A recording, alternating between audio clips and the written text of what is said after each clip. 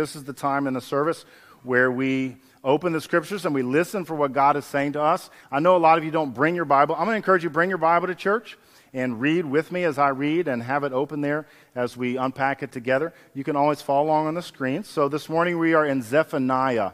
And in the book of Zephaniah, this is an Old Testament prophet. It's one of the minor prophets kind of tucked in there in the Old Testament. We're going to read sections from chapter 1 and from chapter 2 and from chapter 3, all right? So I know it sounds like a lot. It's not too much.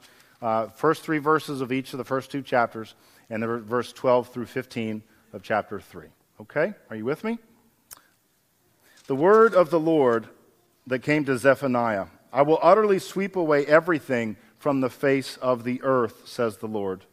I will sweep away humans and animals. I will sweep away the birds of the air and the fish of the sea. I will make the wicked stumble. I will cut off humanity from the face of the earth, says the Lord. Gather together.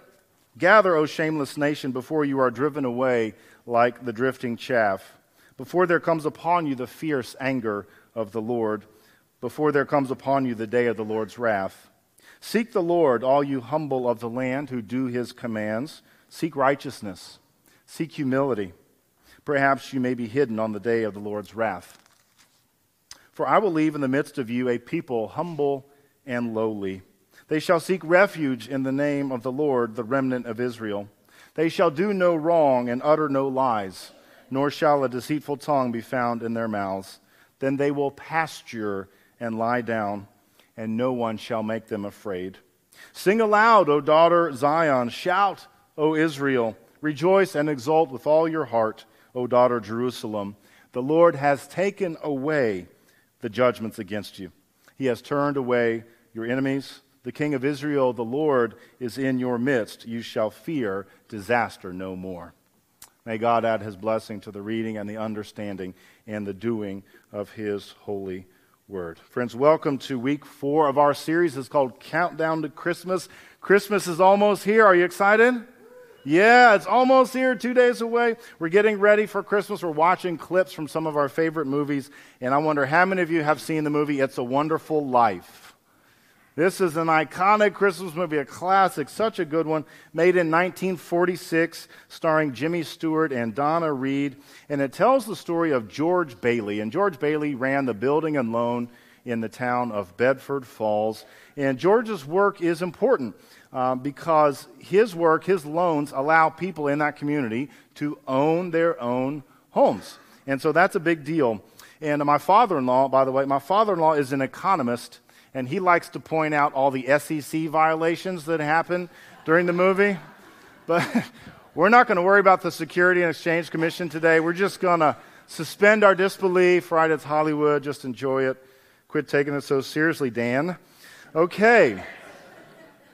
So It's a Wonderful Life is the story of George. And really the story, to me, is George sacrificing his life and his desires and his wants for the sake of his neighbors, right? That's what the story is about, I think. When George is 12, he jumps into the lake to save his brother's life, the icy water, and George loses hearing in one of his ears. A little later at his after-school job, George endures a pretty severe punishment from the pharmacist when he refuses to deliver the medication because he realizes the pharmacist accidentally put poison in the medication. When George's father has a stroke and dies, George agrees to skip college, stay home, and to run the building and loan. And he gives his little brother Harry his college tuition so that Harry can go away to college. George and his girlfriend Mary, they fall in love and they get married. And on the wedding day, there's a run on the bank. And instead of going on their honeymoon, George and Mary use their honeymoon fund to give money to people in the community who need it to tide them over for a few weeks until things can be worked out at the bank. When someone buys a new house in the community, there George and Mary show up to help them. George literally helps them move their stuff and shows up with housewarming gifts and to help them move into their new home. So the first scene I want to show you is the scene of the Martini family moving into their new home. Check this out. New house? Rent. You hear what he said, Mr. Bailey? What's that? I own the house. Me, Giuseppe Martini, I own my own house. No more we live like a pigs in this Paris field. One more, that's it. Marie! Harry, come on, bring the baby.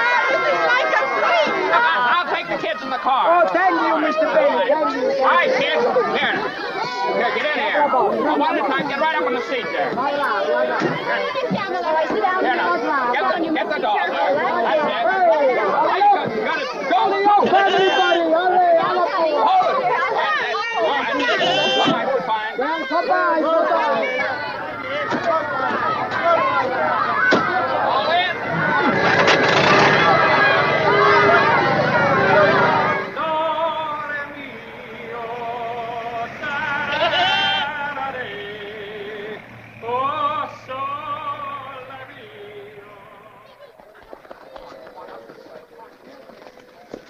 Mr. and Mrs. Martini, welcome home. Hello, George. He's always making a speech. Hee-haw! Sam Wainwright. Oh, who cares? Bread, that this house may never know hunger. Salt, that life may always have flavor. And wine, that joy and prosperity may reign forever. Enter the Martini Castle. So, did you catch the Christology in this scene? You notice what the gifts were? Bread and wine. Hello. Okay, right? So this is a reminder of the table, that we're invited to come and feast at the table on bread and wine. Did you notice Mrs. Martini, when she received the bread, what she did? She crosses herself. She said, I'm a follower of Jesus. And the bread reminds us of the body of Christ, and the wine reminds us of the blood of Christ. And then they also give salt. And I'm thinking of how Jesus said, you're the salt of the earth. And so part of the beauty of this movie is that George is a Christ figure, right? George is a Christ figure. Now, he's not Jesus, right? We're not saying George is Jesus, but we're saying he reminds us of who Jesus is. Because George and Mary, both of them, continually make sacrifice after sacrifice for the good of the people, right? One person makes a sacrifice for the whole community. And so George reminds us of who Jesus is. The end of the movie, the climactic scene, $8,000 goes missing that's supposed to be deposited in the building and loan account. And George takes responsibility for it, even though it wasn't his fault. It wasn't his fault, but he claims responsibility for it. It was his uncle's fault, right? He's absent-minded. Whoops, accidentally gave it to the evil Mr. Potter. And, of course, Mr. Potter doesn't say anything about it. So the building and loan's about to close. And the good people of Bedford Falls are about to lose their homes.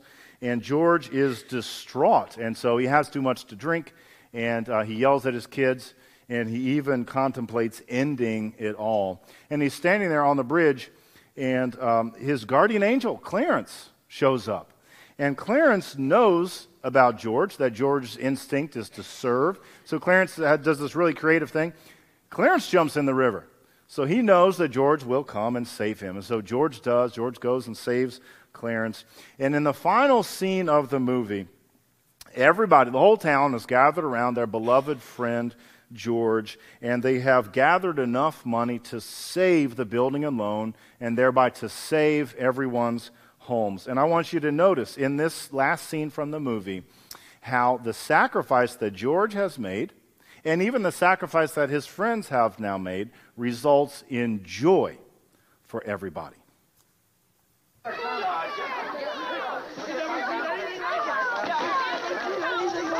it wonderful? So many friends. Mary did it, George. Mary did it. She told some people you were in trouble with it.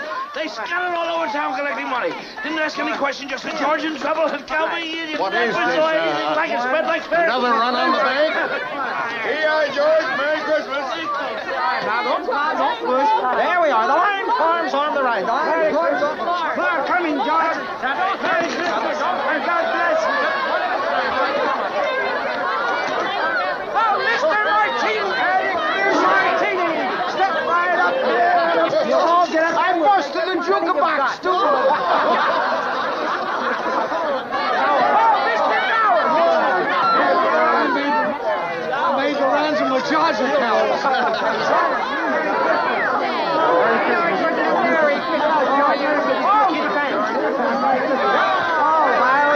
George, I changed my mind.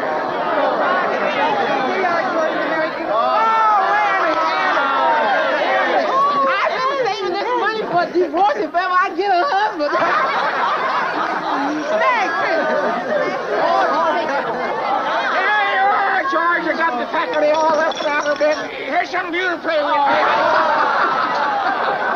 I wouldn't have a roof over my head if it wasn't looking for you, George. Just a minute. Quiet, everybody. Quiet. Now get this. It's from London. Oh. Mr. Gower cabled you need cash. Stop. My office instructed to advance you up to $25,000. Stop. Hee-haw and Merry Christmas, Sam Wainwright. Mr.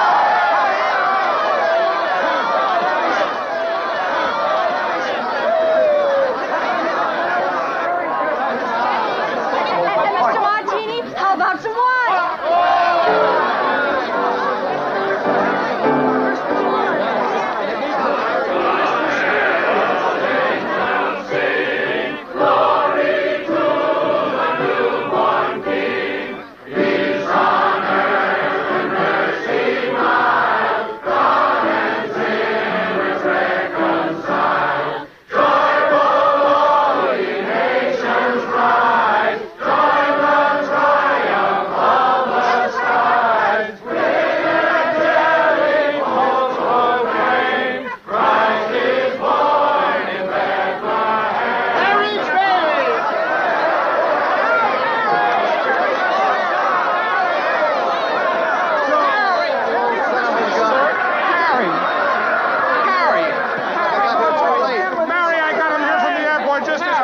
The fool flew all the way up here in a blizzard. Harry, how about your Banford in New York? Oh, I left right in the middle of it. As soon as I got Mary's telegram. Good idea, Ernie. A toast.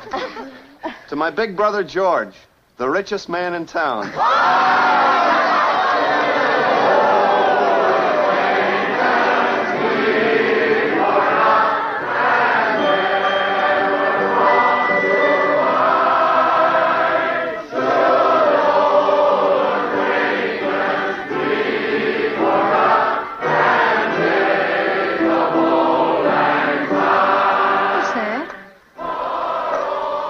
Christmas present from a very dear friend of mine. Look, Daddy, teacher says every time a bell rings, an angel gets his wings. That's right. That's right. Attaboy, Clarence.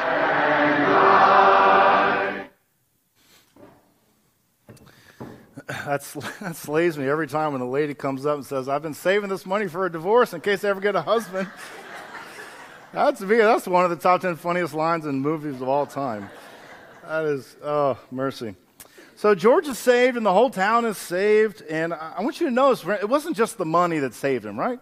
It was the generosity of the people. It was the sacrifice of the people. And they're dumping stacks of cash on the table, but George isn't really looking at that, is he? He's looking at his friends. He's looking at the people who he's spent his whole life loving and getting to know. And he made his sacrifice for them all his life, and now they're making one for him. And George's little brother Harry says it really clearly in the toast, right? He says, to my big brother George, the richest man in town. Now, he wasn't the richest man in town, right? Who was the richest man in town? Mr. Potter, right? The evil Mr. Potter. But he's the richest in friends. He's the richest in generosity. He's the richest in things that really, really matter. He's the richest in joy. Friends, I want to talk to you today about joy. That the Christmas is about joy, that the gift of Jesus stirs joy in our hearts and in our lives. He's bringing goodness into the world, and so the people of God are invited to rejoice, to celebrate, to party, and to give thanks to God for this amazing gift of Jesus Christ. So I want to suggest to you today that It's a Wonderful Life is a story of sacrifice that results in joy. Okay, now, here's the thing. The book of Zephaniah in the Old Testament, it's about the same thing. The book of Zephaniah is a story of sacrifice that results in joy for all the people. Okay, so stick with me as we unpack some of this book together today. The book of Zephaniah is one of the 12 minor prophets in the Old Testament. It's not minor because it's not important, but it's minor because it's short. 12 of the prophets are very short, and the book of Zephaniah is tucked in there between Habakkuk and Haggai. It's only 3 chapters, and it only takes up 4 or 5 pages in your Bible. So you could read the whole thing today before lunch. Yeah? Okay, good. All right. So it's brief, but it's really important. It's an important word from the Lord, and Zephaniah falls squarely in the tradition of the prophets.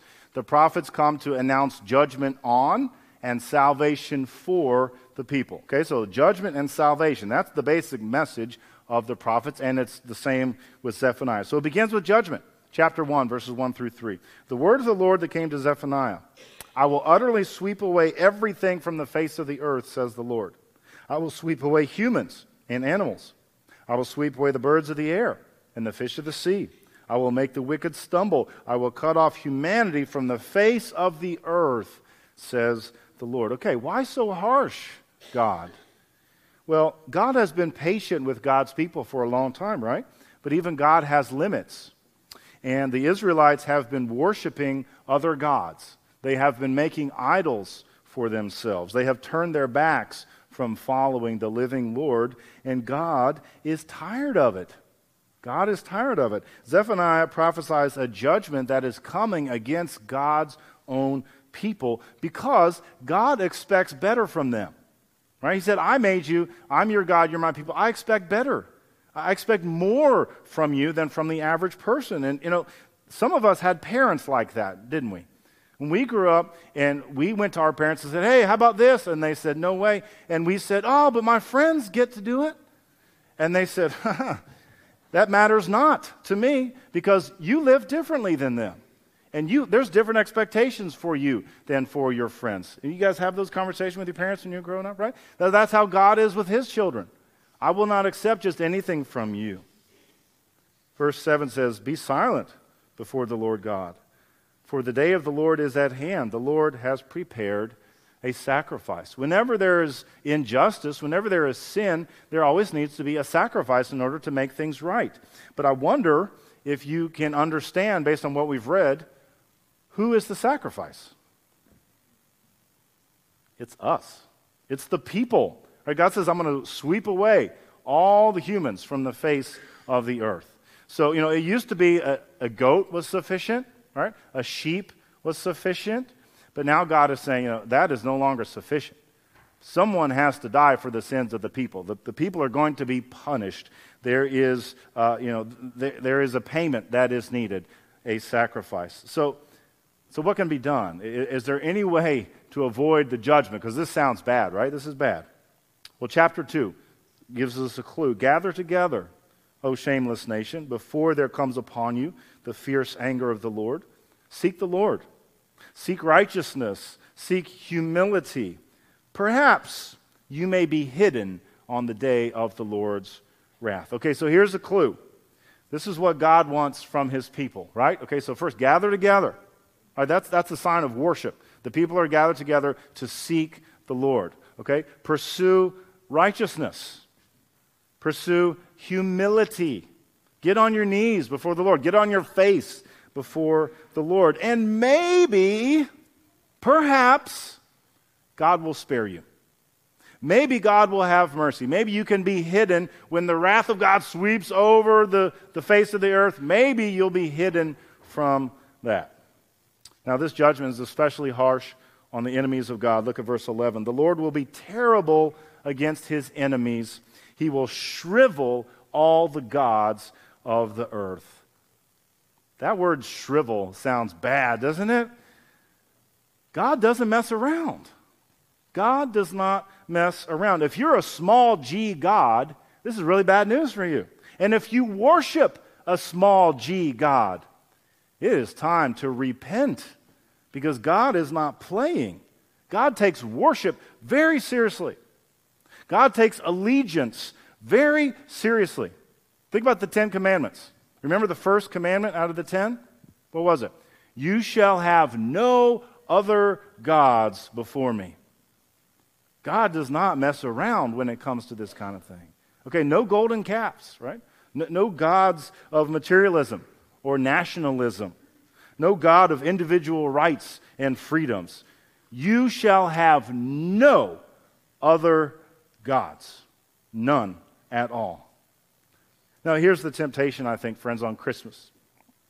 Temptation on Christmas is to turn the transcendent, living, almighty God into a domestic, sweet little baby boy that we can hold and cuddle with. And we say, oh, isn't Jesus so cute and sweet? And he came to bring me sugar plums and sweet dreams. And isn't this amazing? And yes, right, Jesus is a baby on Christmas, but he's the living God. Okay, don't let the swaddling clothes fool you. Jesus is king. and he is judge, and he does not mess around. God is bringing new life into the world, but in order for new life to come, something has to die. We know that, right? I mean, that's basic biology, right? So if there's going to be an Easter, you have to have Good Friday, right? There's no Easter without Good Friday. Something has to die. And part of what has to die is our misconception about who God is. Part of what has to die is our confidence in our own ability. Part of what has to die is our desire for security in human institutions like denominations or governments. Part of what has to die is our complacency and our idolatry and our lack of faith. Part of what has to die is our immaturity, and we got to grow up. So, is there any hope? It sounds bleak, doesn't it? It sounds bleak. I just tell by the look on your face. You're reacting to it the way I reacted to it when I read it. I was like, man, this sounds awful. Is there hope? Absolutely. Absolutely there's hope. And how do we know that? Because God is faithful. Because God is good all the time, and all the time God is good. Now things seem bad, right? And they are bad. For Israel, there was idolatry, and there's paganism, and there's faithlessness. For George Bailey, things were bad, right? Because he was about to lose his home and his business and the whole town and even his life. And for some of us, things are bad. And you may not say it out loud to anyone, but you come in this room and your heart is heavy because you're grieving or you're afraid or you're thinking of someone you love and you carry that burden. You carry it on your shoulders. And so we are weighed down and things seem bad to us. But I'm here to tell you this morning, friends, God is faithful. God is faithful. Look at verses 12 and 13 of Zephaniah 3. I will leave in the midst of you a people humble and lowly. They shall seek refuge in the name of the Lord, the remnant of Israel. They will pasture and lie down, and no one shall make them afraid. Remember we talked about how Jesus is good shepherd who makes us go in and come out and find pasture, right? This is a picture of peace. This is a picture of prosperity for the sheep, all the sheep of the house of Israel, all the people of God. And so we're reminded on Christmas, on the other side of judgment, there's forgiveness. And on the other side of conflict, there's peace. And on the other side of condemnation, there's acceptance. And on the other side of death, there is life. And the result of this is joy. It is unutterable and exalted joy for all the people of God. Think about it, friends. If I told you that instead of condemnation, you're going to be forgiven, how would you react? You know, if the word came to you that instead of dying, you're going to live forever and ever, how would you react? Yes, hallelujah. Thank you, God. Oh, I don't deserve it, but I'll take it. Yes, you're so good to me. Hallelujah, we rejoice. Sing aloud, O daughter Zion. Shout, O Israel. Rejoice and exult with all your heart, O daughter Jerusalem. Rejoice and sing out loud, and let your heart be glad, friends. 3 reasons. 3 reasons why. Verse 15. The Lord has taken away the judgments against you. He has turned away your enemies. The King of Israel, the Lord, is in your midst. Therefore you shall fear disaster no more. Do you see the 3 reasons? Okay, number 1. He's taken away the judgments against you. Okay, you're guilty, but you're not being found guilty. Second, He's turned away your enemies, not just enemies of flesh and blood, but spiritual enemies of sin and of condemnation and of spiritual poverty in our hearts. And finally, best of all, the King of Israel, the Lord Himself, will be with you. Okay, this is a prophet. Remember, this is written hundreds of years before the coming of Christ. And he's pointing ahead. He's saying, the Lord is coming into your midst. Jesus Himself will be with you. And so we say amen and we rejoice. Now, here's the catch. There's one little detail in the prophecy that has not yet been resolved, right? This is the cliffhanger. If this were a movie, this is the cliffhanger part. There's one unraveling that needs to be tied up neatly. Remember, there was a sacrifice, okay? Who was the sacrifice? The people, right? We were the sacrifice, except the story says, okay, He's withheld the judgments from you, so we don't have to die for our sin. Okay? So, who's going to die for the sins of the people? God is preparing a new sacrifice. God says, you will not have to die for your sin. Instead, I will offer my Son to die for you. Because it's we who deserve it, but he will take it on himself so that we can be forgiven, so that we can be reconciled to the God who loves us, so that we can have peace and eternal life forever and ever. One man will die for all the people. Now, in the movie, that's the George Bailey character, right? One man sacrifices for the whole community. In the story of salvation history, the one man is Jesus Christ, and he dies so that you can live. Therefore, sing out loud, shout, rejoice, and celebrate with all of your heart. Friends, this is why Christmas matters. This is why Christmas matters. Because the Lord is in our midst, because he is rejoicing over your life, because he is restoring your fortunes, and he wants to give you joy. If you don't walk away with anything else this morning, I hope you walk away with joy in your heart, because the joy of the Lord will change the world, and it can never, ever be taken away from you. Say amen if you can. Let's pray. Let's pray. Almighty God, we give you thanks because you are so good to us. And as we contemplate, Lord, what it means to celebrate Christmas, God, remind us that the presents are good and the decorations are nice and the lights are important, but that all of these things point to you and point to your presence with us. God, that is why we use the name Emmanuel, because we know that Emmanuel means God with us and that Jesus is God in the flesh for us. And so thank you, Heavenly Father, for sending your Son, Jesus, into the world to save us. And we pray it in his name. Amen.